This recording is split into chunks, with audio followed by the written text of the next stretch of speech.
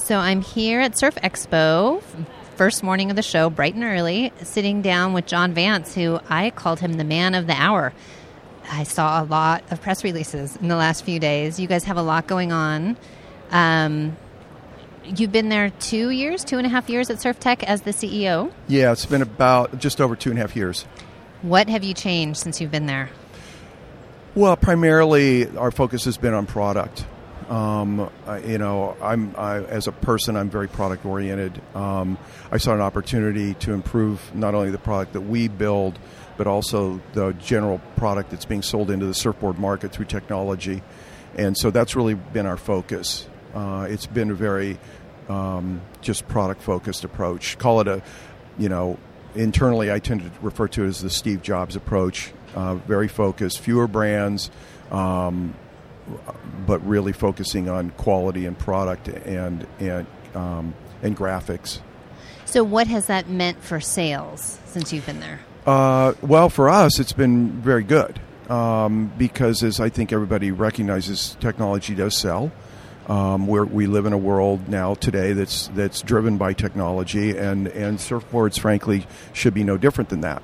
And for most average surfers, what we're trying to do is bring game-changing performance for the everyday guy. We're not in the business of building world-class competition-level surfboards.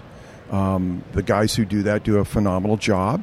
We work, frankly, with some of the best that do that, but our niche is that step down or two from that customer, and who is, in fact, the customer who actually spends money in surf shops. Right. So. Well, tell people about all these new deals you announced just at the start of the year, and January. Yeah. So this has been part of the plan all along, and again, it comes back to product. It's not just the quality of the product or the technologies in the product, but it's also about brand relevancy. And so we've always had an eye out for the brands that are in the market that are the most relevant and have a following, and where we can actually be a benefit to their business as well. And what we tend to do is we tend to build products that they physically can't build. Tough Light is a great example of that. There is not a single U.S.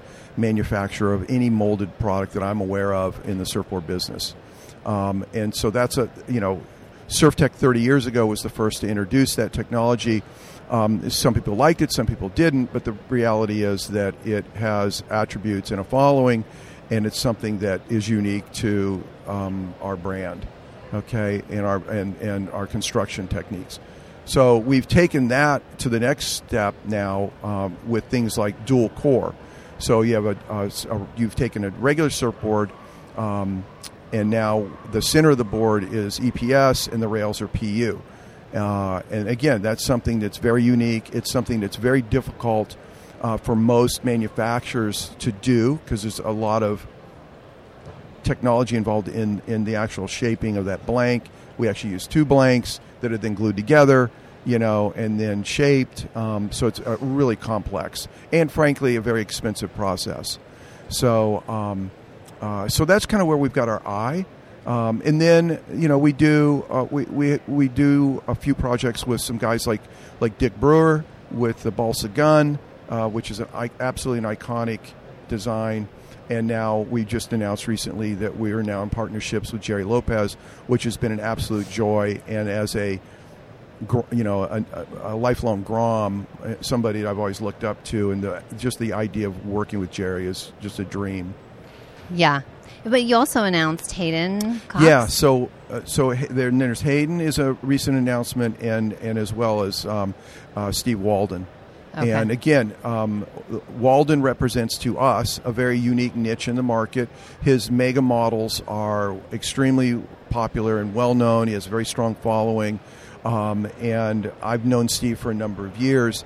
And these weren't actually brands that we aggressively pursued. It was more a matter of timing and conversations that started out as just casual, running into the guy in the hall and saying hi kind of thing.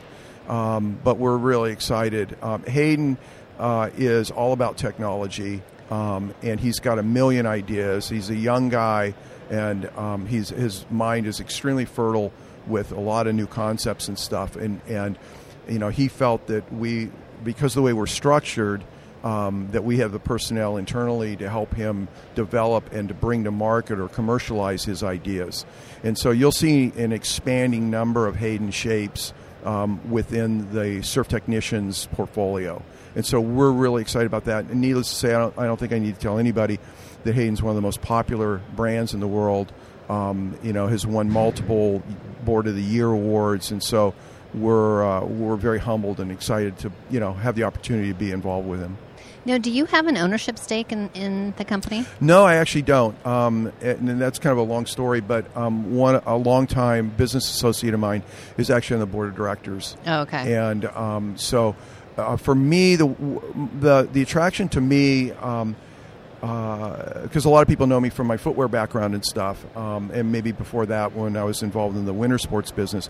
But for me, I look at the surf industry today, and I see surfboards and hard goods in general as being a more important part of the overall business on a percentage basis. Apparel sales have been very tough the last couple of years. There's no secret about that. But as that has transpired, things like surfboards have become more and more important to surf shops, and that's what's actually now the milk at the end of the grocery store that's bringing people back into their stores, because you can't go to Macy's and buy a surfboard, and you can only do that at a surf shop. And so by doing so, by strengthening their surfboard business, I'm hoping that we can help strengthen their overall business, because that's what's now bringing people into the stores. Gotcha. And so from when you started to now, how much have sales grown at Surftech? I would say our sales have grown probably fairly modestly, probably 10%. But what has changed is our business model has improved on the profitability side. I mean, it's no secret that it's a very challenging business to be in. Surfboards, the margins are horrible, and finding a really profitable surfboard company is not common, and that's been really a major goal. So the first step was to improve product, get our profitability under control, and now we're entering that growth phase. That's the next part. Nice. Well, congrats. Yeah. You're going to be busy here. Already there's people crowding around Gerry Lopez. As they say, no rest for the wicked. Yes. And we know you're wicked. So thanks, John. Okay. Bye.